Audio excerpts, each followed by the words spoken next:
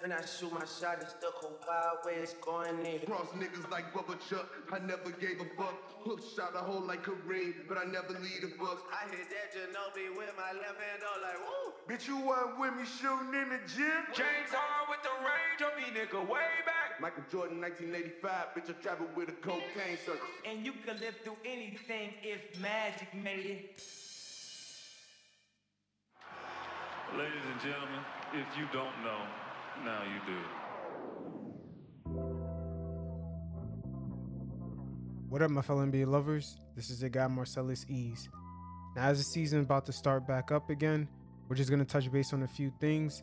The NBA taking out a private loan for about $900 million. We're also going to touch base on CP3, LeBron James, and Paul George, all doing sit-downs and reflecting on their careers and where they're at currently. But before I get to all that, I want you guys to check out the description below. Check out my weekly gems. I know you guys got a lot of different hobbies and interests. There's a lot of things you could download straight into your phones. A lot of good information to keep you in the know. So check it out. Now, with the pandemic this year, it kind of exposed a lot of holes within our country when it comes to a lot of financial aspects of it. Now, going from the person that's living check to check, they may be in a financial hole, people that's relying on credit cards, going all the way to major institutions and businesses. As we've seen major chain restaurants, only a month during when the pandemic started, already couldn't pay rent. And we've seen some major businesses and chain stores close down. And now we're seeing sort of businesses that have a nice cash flow, according to the paperwork, not really financially struggle, but kind of be so obligated that they cannot stop their business, even if there's a death-defying sickness going around. It's almost like you could be so obligated financially that there's no way in hell you could even take a moment to stop, no matter what. And we've seen this play out this past summer with the NBA bubble, with the league not being in a great position while negotiating a brand new TV deal, using low ratings from the past few years, and at the same time their TV partners were already struggling before the pandemic. For them to just leave them hanging and not play any games for the rest of the year, the league pretty much was obligated to continue on and try to recoup as much money as they can. Now, to ensure some financial stability going forward, the league actually took out a $900 million loan from the private placement market. Now, the private placement market is just pretty much a bunch of institutional money, aka could be from major insurance companies, banks.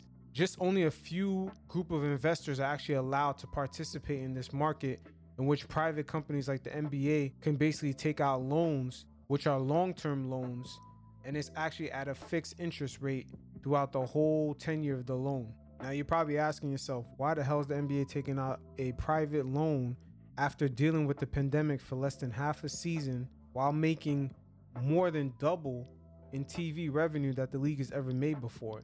Because remember, their old TV contracts was for $966 million a year. And when they signed that new TV deal in 2017, it was for $2.6 billion every year. So their revenues have jumped almost double. But you also got to keep in mind, with no fans being in the stands, that's 40% of league revenue. And a lot of these small market franchises were already losing money every year. And the league having the luxury tax program in which teams participate in that revenue sharing, it will not apply if there's no fans in the stands. So it kind of leaves the smaller market teams hanging, and they kind of got to pay for player salaries, while at the same time them relying on fans being in the stands is a crucial part of their business model.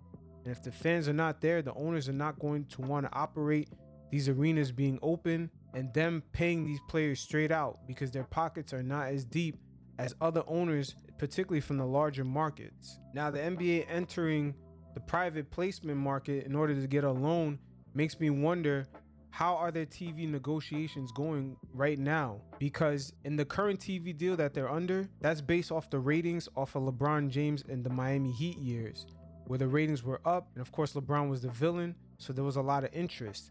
But right now the league is negotiating a brand new TV deal with the ratings from 2015, 2016, 2017, 2018. And if you look, there's a steady trend of ratings going down in all those years, year after year.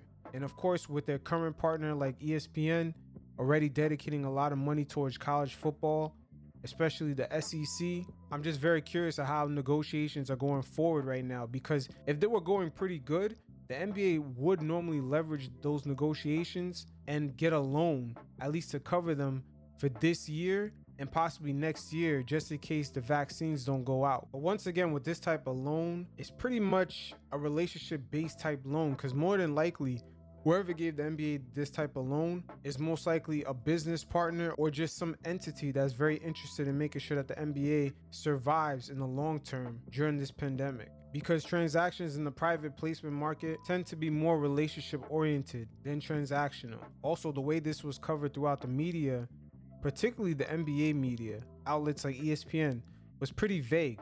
They said almost every team gets about a $30 million boost from the league, but in reality, the league took out a loan once again, and it's very important, particularly for the small market teams, to get some sort of revenue this season, because a lot of those owners did not want the season to start up without a plan to get fans in the stands, or just some sort of plan to get revenue in a different way, because they really rely on the fans showing up, because they don't have those large TV contracts like the Knicks and the Lakers have. And we've seen the Golden State Warriors going out of their way because they spent all that money on that brand new stadium. They're willing to spend $30 million on top to give fans a quick test that will get the results within 15 minutes. That's how desperate some of these franchises are in order to have fans in the stands. And the Warriors are willing to spend that type of money only to get at 50% capacity. And it pretty much shows the importance of fan ticket revenue.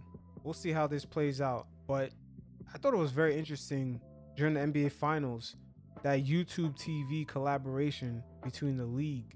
I believe the NBA may head towards a direction of securing the next deal, possibly with a tech company, maybe with Amazon, Apple TV. There's a lot of options out there, and these tech companies have a lot of cash to burn.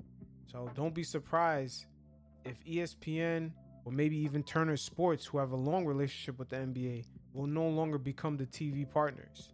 And now the NBA will be a league that will be consumed mostly through the digital world. Or who knows, maybe even Twitter or Facebook may make an attempt to secure the NBA viewership. Now CP3 sat down with his former teammate JJ Redick, and they spoke about the 2018 conference finals against the Warriors, in which CP didn't play the final game of the series in Game 7. And quiet as kept, Andre Iguodala was a main factor in that series, as after the first 2 games, he went out with an injury, and that's pretty much where that whole series flipped. But the narrative nowadays is that the Houston Rockets were pretty close in beating the Warriors, and had CP3 not went out, they possibly would have won. But it's funny because now CP3 spoke on the importance of Andre Iguodala when he hit his free agency during the Golden State Golden years, that he was trying to recruit him to the Houston Rockets. I'll tell you this, Bubs. I said I was never going to put myself out there like that again, like trying to recruit somebody to come to a team, right? Because I'll just tell you this story real quick. Right after I got traded to Houston, I was in LA, and Daryl Morey and Mike D'Antoni them told me that we had a meeting. The team had a meeting with Andre Iguodala, right? So I went to the meeting. It was at the Montage. I went to the meeting. Team sort of pitched Dre to come to Houston and all this. I won't say what was said in the meeting and all this, but I sort of had this feeling that Dre was going to leave Golden State. He was a big piece of them, big piece of their team. Man, when he went back and all this stuff, I was like, oh, I ain't doing this shit again, because I'm mad. Now, people got to understand the importance of Andre Iguodala and the Golden State Warriors. He was able to guard anywhere from the point guard of the other team all the way through the small forward, or even possibly the power forward, depending on what kind of small ball the team was playing. But the importance of Andre Iguodala was very important to Golden State's success. Now, CP3 was also asked to reflect on that 2018 conference finals, as sometimes you don't know when it's your last chance. And I believe in the matchup in 2019 when Kevin Durant had gone out and the series was tied 2 apiece, that was CP3's best chance of winning a championship. But he was asked to reflect on the series from the year prior, which I thought was funny, but still. I think about it most, Bubs, when I think about the strides that I've made, you know what I mean? As far as how good my body feels now or whatnot. And I just be like, man, you know what I mean? That was probably one of the hardest things to deal with, you know, especially at the time, because, I mean, so much stuff changes when you lose like that, right? Like Trev, like TA, you know, that's my brother. That's my dog. You know what I mean? Like that next year, he wasn't with us. You know what I mean? Everybody, something changed. You know what I mean? For everybody's career, and I know that happens in sports or whatnot, but and a lot of teams go through that. I mean, some people assume the team will make the same conference finals or the NBA finals the next season, but none of that's a guarantee. I mean, it's possible that shot by Kawhi Leonard against the Philadelphia 76ers, that's probably the most peak that team possibly have ever gotten. It could be, historically, if we're looking back through the NBA annals of time. That could be the peak existence of that Philadelphia Joel Embiid, Ben Simmons team. The same thing applies here for the Houston Rockets. To me, their peak was not that 2018 conference finals in which they lost Game 7. Their peak was in 2019 when they had that opportunity to take down the Golden State Warriors with a very thin bench. Because remember, Kevin Durant, all their cap went towards him. And they already had another guy, Stephen Curry, with a supermax contract. So that team's bench was very thin. And for Stephen Curry and Klay Thompson to go after James Harden and CP3 in back-to-back games, especially winning the next game on the road, that pretty much closed the books on the Houston Rockets. Tone, who's the head athletic trainer in Houston, after we lost that Game 7, I asked him to keep the T-shirt and hat. You know what I mean? Like, it's crazy. Like, we went up 3-2. Well, I don't know if I ever told you. We went up 3-2, so we went to Golden State. And remember, I couldn't play Game 6. Like, I got nauseous on the court before the jump ball. Like, I seriously got nauseous, and Dean took me back to the bathroom because I had crazy anxiety. I never get that type of anxiety when I'm playing. But it's that control thing. Like, I was like, how am I going to be sitting out here and I can't affect this game? And when I was walking out of the locker room to come out on the court, I looked in that little room right there at Golden State. You know what I'm talking about? That was the old arena. But I seen this box or whatnot, and I said, Tom, what's that box? That's the T-shirts and hats that you get. You know, like Western Conference champions, yeah. Right. So, you know, I was like, damn, I want to put that on. You know what I mean? So, man, we lost that Game 6. We had to lead in that one too, right? Lost that one. In Game 7, we lost that one. I was in a dark place for a little few weeks. I was in a dark place. Now CP3 once again had a chance the next year. I'm wondering why that wasn't a follow-up question, because that was a situation which is pretty much the roles were reversed. Of course, you know, the Rockets lost a major play in those last 2 games. But Golden State, the same situation happened to them the next year, and the Rockets did not take advantage. All right, so Paul George has sat down with Matt Barnes and Steven Jackson, and he reflected, you know, about his whole career and some of the mishaps of the last season. You guys check it out. For me, you know, because a lot of people don't know, I work out and I train hard every summer, right? This was the first summer I wasn't able to do that because I had, this past summer going into last season was the first summer I wasn't able to do that because I had shoulder surgery. Mm-hmm. So I missed a whole summer of training. And so when I came back, the team was already, you know what I mean, rolling. They already got, you know what I mean, we started off okay, but we didn't start off as well as we wanted to. But I feel like they already had a little chemistry going. And so when I came into the mix, I missed that time in the summer of playing pickup ball, hooping, getting a rhythm, getting a flow, working on my game. The timing right. So when I came back into the league and started playing again, I just felt off. Like I didn't feel like. Now, I was hoping that Paul George further elaborated on the chemistry issues, because looking back now, we're finding out that the Clippers had set a precedent for giving a lot of favoritism towards Paul George and Kawhi Leonard. So that kind of created some resentment from some older guys that established a culture already within the Clippers, such as Montrezl Harrell, Lou Williams, Patrick Beverley. These guys sort of had some bitter resentment towards Kawhi Leonard and Paul George. So I wish he further elaborated on that, because clearly the chemistry off rip wasn't where it needed to be. part of the team. And then, you know, the way I was being used, I felt like I was, you know, Doc was trying to play me as like a Ray Allen or like a JJ Redick, like all pin downs, all like, I can do it, but that ain't my game. Like, you know what I mean? I need some flow. I need some mixes of pick and rolls. I need some post ups. All that. Just different touches. You know what I mean? That sounds like something, especially with the post ups. Point guard would originally, you know, set you up to be in that position. He would give you that entry pass because a lot of guys nowadays, they're not really making that initial pass into the low post. Last season, we seen in the playoffs against Denver, the Clippers they didn't really have a setup man.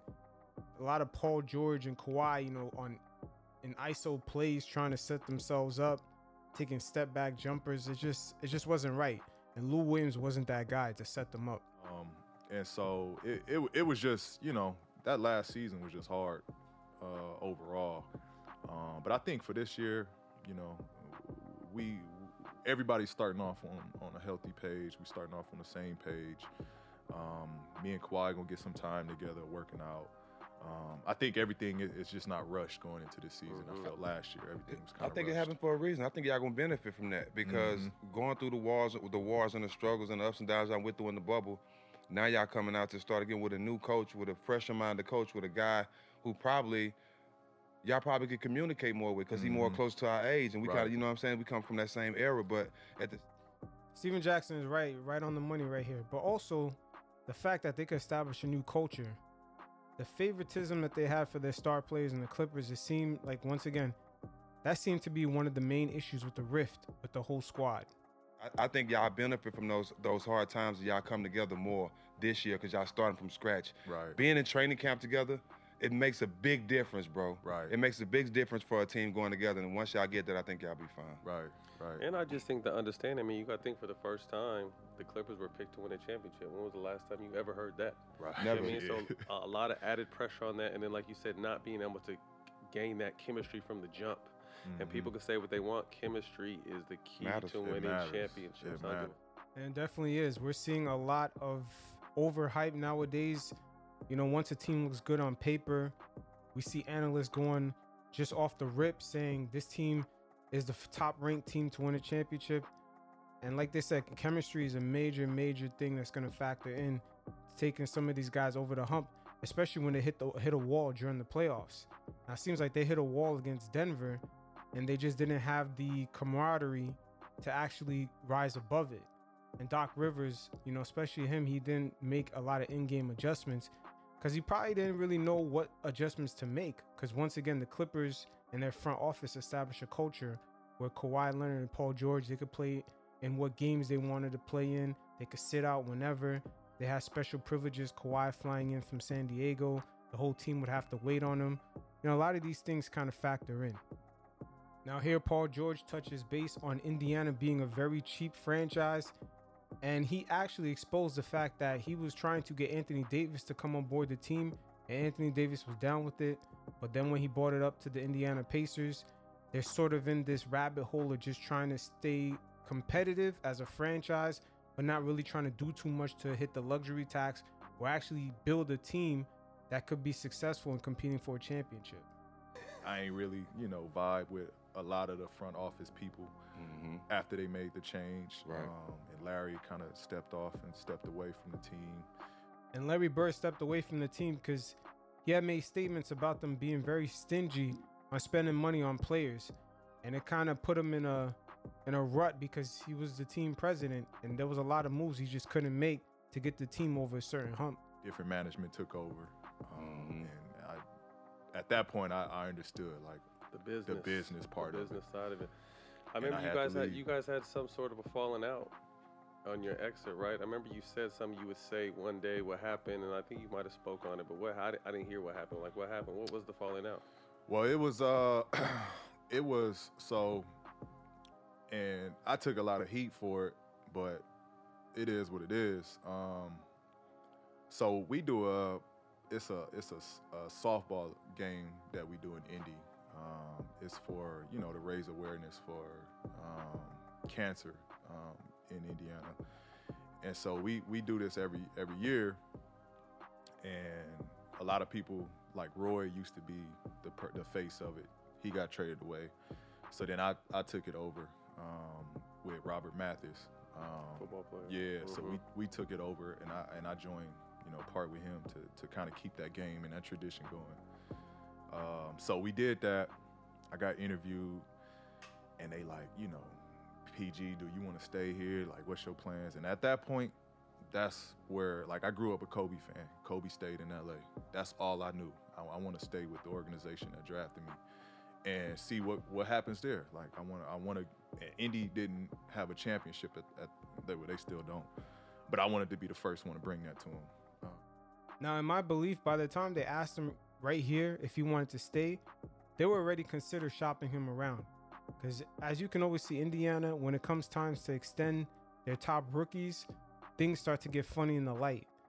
And I believe right here is where they already started to consider shopping around Paul George to try to avoid paying him a certain salary because they didn't really believe that they can win. So I go through the whole press after the event, say I want to stay here, like this is home, this is where I want to win one at. Then that night, and before we get to that point, a lot of stuff happened. I had, that season, I'm backtracking, but that season, before we got to that summer, that season, my name came up in trade talks. So I had, the front office meet me in New Orleans. It was All-Star Weekend in New Orleans. I had the front office meet me in New Orleans, chop it up with them. Like, my agent come down, like, what is these trade talks? Like, am I y'all guy or am I not? Like, let me know.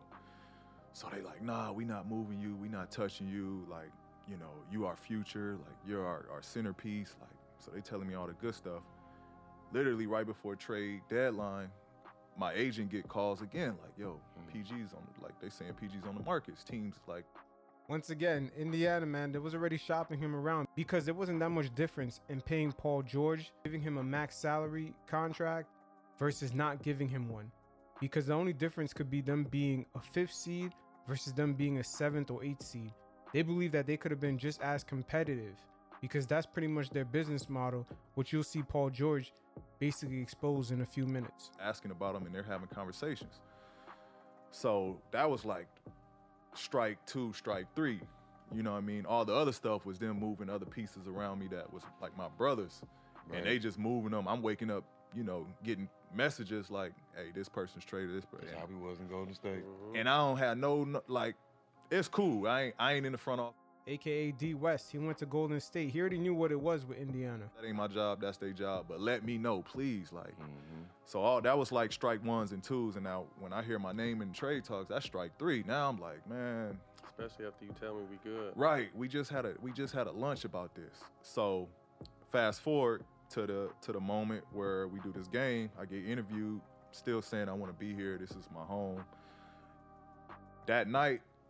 And mind you, I think I said we had a top 3 player in the league at this time, power forward, that I was trying to get to come to Indy. He wanted to come. I bring it to the front office. They ain't do. They deaded it. Did you ever say who that was?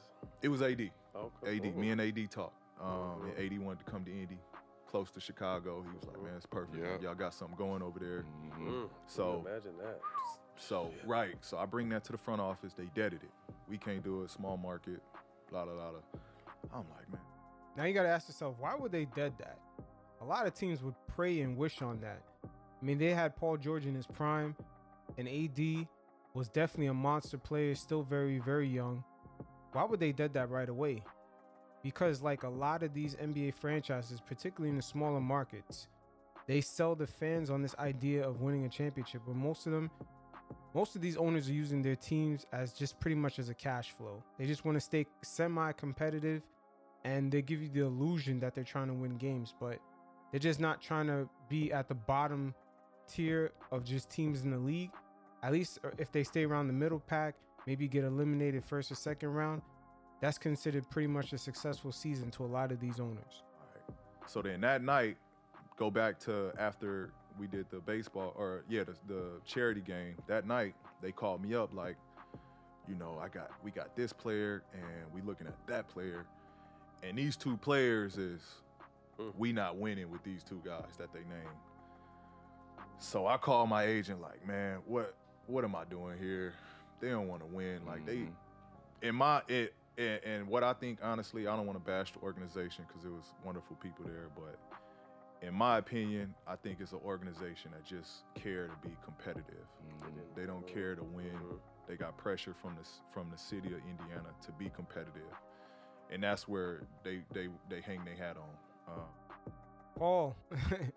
Paul George exposing. He's not saying something that's his opinion. He's saying something that he's been told from other people around the league. And there's a number of teams that play that same game, and they try to sell their fan base on the idea of winning when they're not really about that. Miami's pretty much one of those franchises, believe it or not, the Miami Heat. But thank goodness for them that they got Pat Riley, and he's very slick and very clever in the way he moves and manages the monies and contracts, and the way he scout out players. They're lucky and very fortunate. But when was the last time Miami Heat ever went over the salary cap and spent money to win? So a lot of these franchises, they're not about that life. They just want to be a team that can compete. And their chance of winning is they're going to have to do it in the draft, building the team. That's going to take forever. So I call Now it's going to take forever. Most likely it's not going to happen. When was the last time an NBA franchise drafted a whole team and end up going all the way to the championship? The 2004 Detroit Pistons, even they went out of their way to get at least a star or two, a semi-star in Rasheed Wallace. But when was the last time a team drafted their whole team and went on to win an NBA championship? It's very rare. Like, man, get me out of here. Like, they don't want to win. I'm wasting time here. I came off of surgery. Larry trying to get me to play the forward coming back. Like, it was just a bunch of stuff. Now that right there is a red flag. The fact that Paul George had that crazy injury after the Olympics and Larry Bird was trying to get him to play the 4, in my opinion, I'm thinking that they're trying to devalue Paul George's contract extension year to try to make him look like he's less valuable. He's not the same guy. Why would you make a guy come off a leg injury like that and play the 4 position, in which he's already considered a small guy for that position? Unless you're not trying to pay him and give him the San Antonio haircut on that next contract extension. See, a lot of these teams, they have very, very slick ways of trying to avoid to paying guys. And Larry Bird is not his fault. He only has enough basically leverage as much as the owner gives him. So if the owner's not going to be willing to spend a certain amount of money, he only has that little wiggle room to make something happen. I threw the towel in, and man, I just asked to get out of there. And that's how that all that kind of transpired. Now, Paul George actually reveals how Kawhi got him to come on the Clippers. Yeah. Man, the whole way how it came about was just crazy, how everything lined up. And I'm going to be careful because I don't want to, OKC was awesome partners that made the deal happen. Yeah. So I don't want to, throw anything out there that's going to put them in, Sam Presti was just That's dope. my guy. One of the best Solid. GMs and You had him in San Antonio? partners to work with. So, man, after that season, and Kawhi and them just won it, I texted him like, yo, congrats, bro. Like, you know what I mean? What a real one would do. Yeah, showing love. Like, because we talked about playing with each other a while back. So I'm, I'm just like, congrats, bro. Like, good shit. You did your thing. Like, let them know, that it was love on this end. And I'm at dinner. And so he hit me. He called me now. He's like, oh, yo, good looking, bro. Good looks. So he like, what you gonna do? I'm like, wait, what? I'm in OKC. Like, what you mean? I'm under contract. I just re-up. Like, what you mean? He like, nah, what you gonna do? So guess some stuff leaked. Some stuff was getting out there that, trades was possible and somebody was looking to get moved. AKA going back to that Indiana situation, AKA the Oklahoma City Thunder saw that they couldn't win because they had 2 straight years with first round exits, and that ownership was not willing to spend that money. So they're thinking to themselves, how the hell can we get rid of these guys? Once again, Paul George, he went from one franchise that didn't like spending money to another one that was the same exact way, except they had more success in winning. And once they realized this is it, but we're about to spend a shitload of money against this cap, let's just get rid of these guys and get some assets. And so he like, you know, what you gonna do? So now my eyebrows go up. Like I call my agent, like, man, Kawhi saying this and that. Like, what's going down? So my agent do his, you know, due diligence. He chopping it up with OKC. Come back to actually that the stories that was being said was true. So I'm like, oh, okay. Well, he knew shit about you before you even. Yeah. So I'm like, fuck. If he know, like, it's out there. It's time for me to go. Like, if this is what's going on, so that's basically like to wrap it all up. You know, that's very interesting. Kawhi and his team already knew that OKC was already considered making different moves. Once again, a lot of these NBA franchises, they view themselves that, you know, as long as they remain competitive, it makes sense.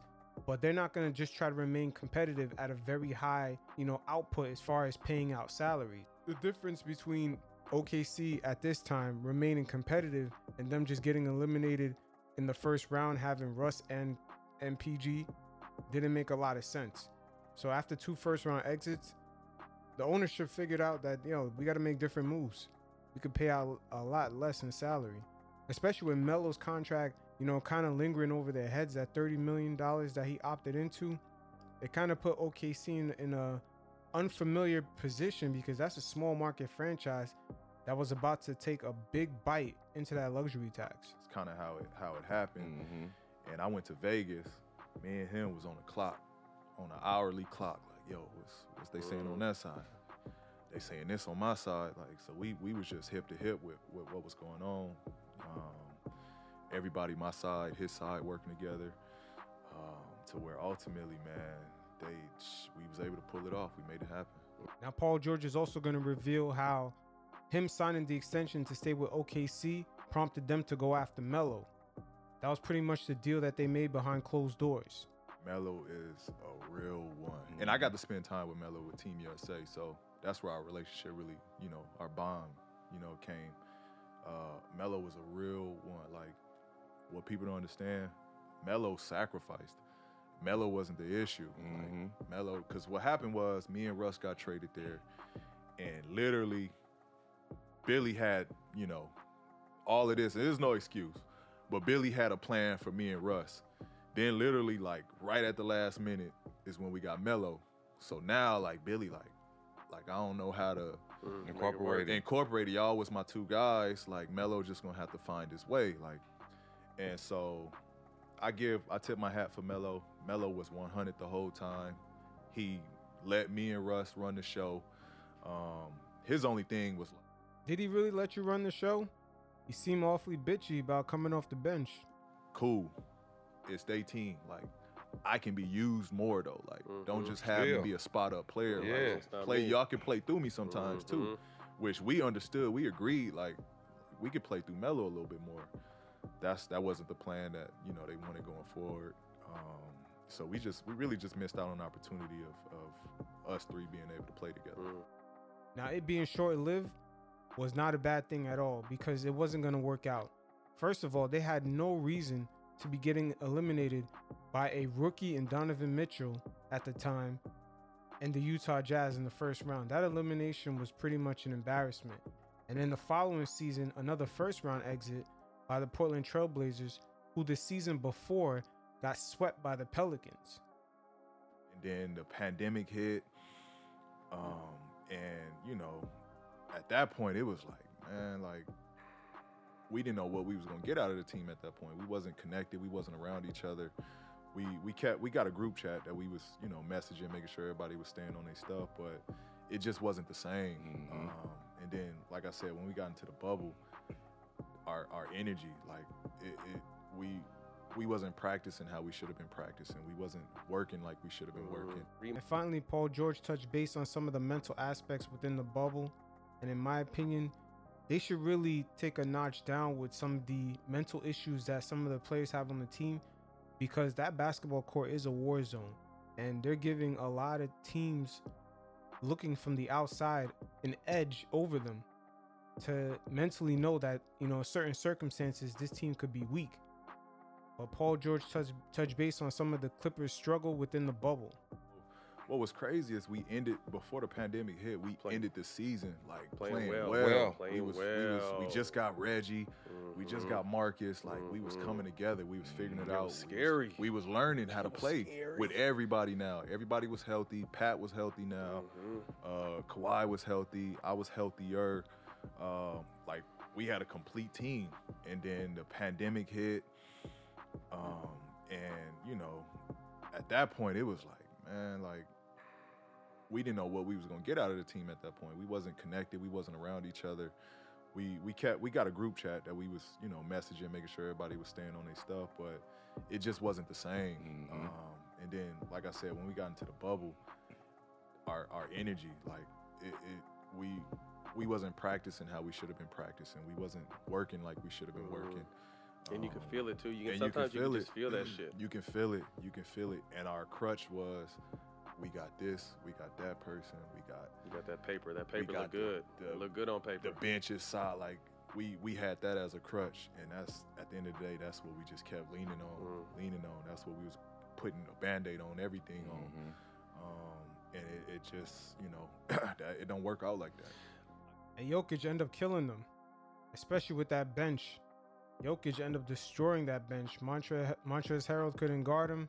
Lou Williams was not the point guard that can initially set guys up, because once again, Paul George and Kawhi Leonard was just going one-on-one the whole time. It is what it is. Okay, now looking at the reigning Finals MVP, Mr. LeBron James, aka Mr. Control His Own Narrative. And LeBron James' legacy to a lot of NBA players is awakening them to the business of their image and just their business overall on and off the court. Now, LeBron James, this current NBA championship was well-deserved. The team was well prepared, especially they had a ton of new players for them to get their chemistry right. But LeBron James, once again, he kind of controls the narrative as he brings up the 2016 championship, in which the Cleveland Cavaliers were the favorites to win that championship. And that was Golden State before they had Kevin Durant. Now, once again, LeBron James kind of spins the narrative and makes it seem like the Golden State Warriors was some unstoppable team. When in retrospect, when you add LeBron James to that Cleveland Cavaliers team with Kyrie Irving and Kevin Love, just adding LeBron into that mix, definitely talent-wise, puts them way above the Golden State Warriors. Why were they down 3-1 to begin with is a very huge question mark. But let's listen into what LeBron James had to say about it. Just imagine, imagine in 16, RJ. We're down 3-1. Which one there's nothing in here. If we're down 3-1 and 16, yeah, and we're not going back to Cleveland, and we're just playing another empty arena. We're just playing another game in the bubble. Golden State may beat us by 100. Yeah.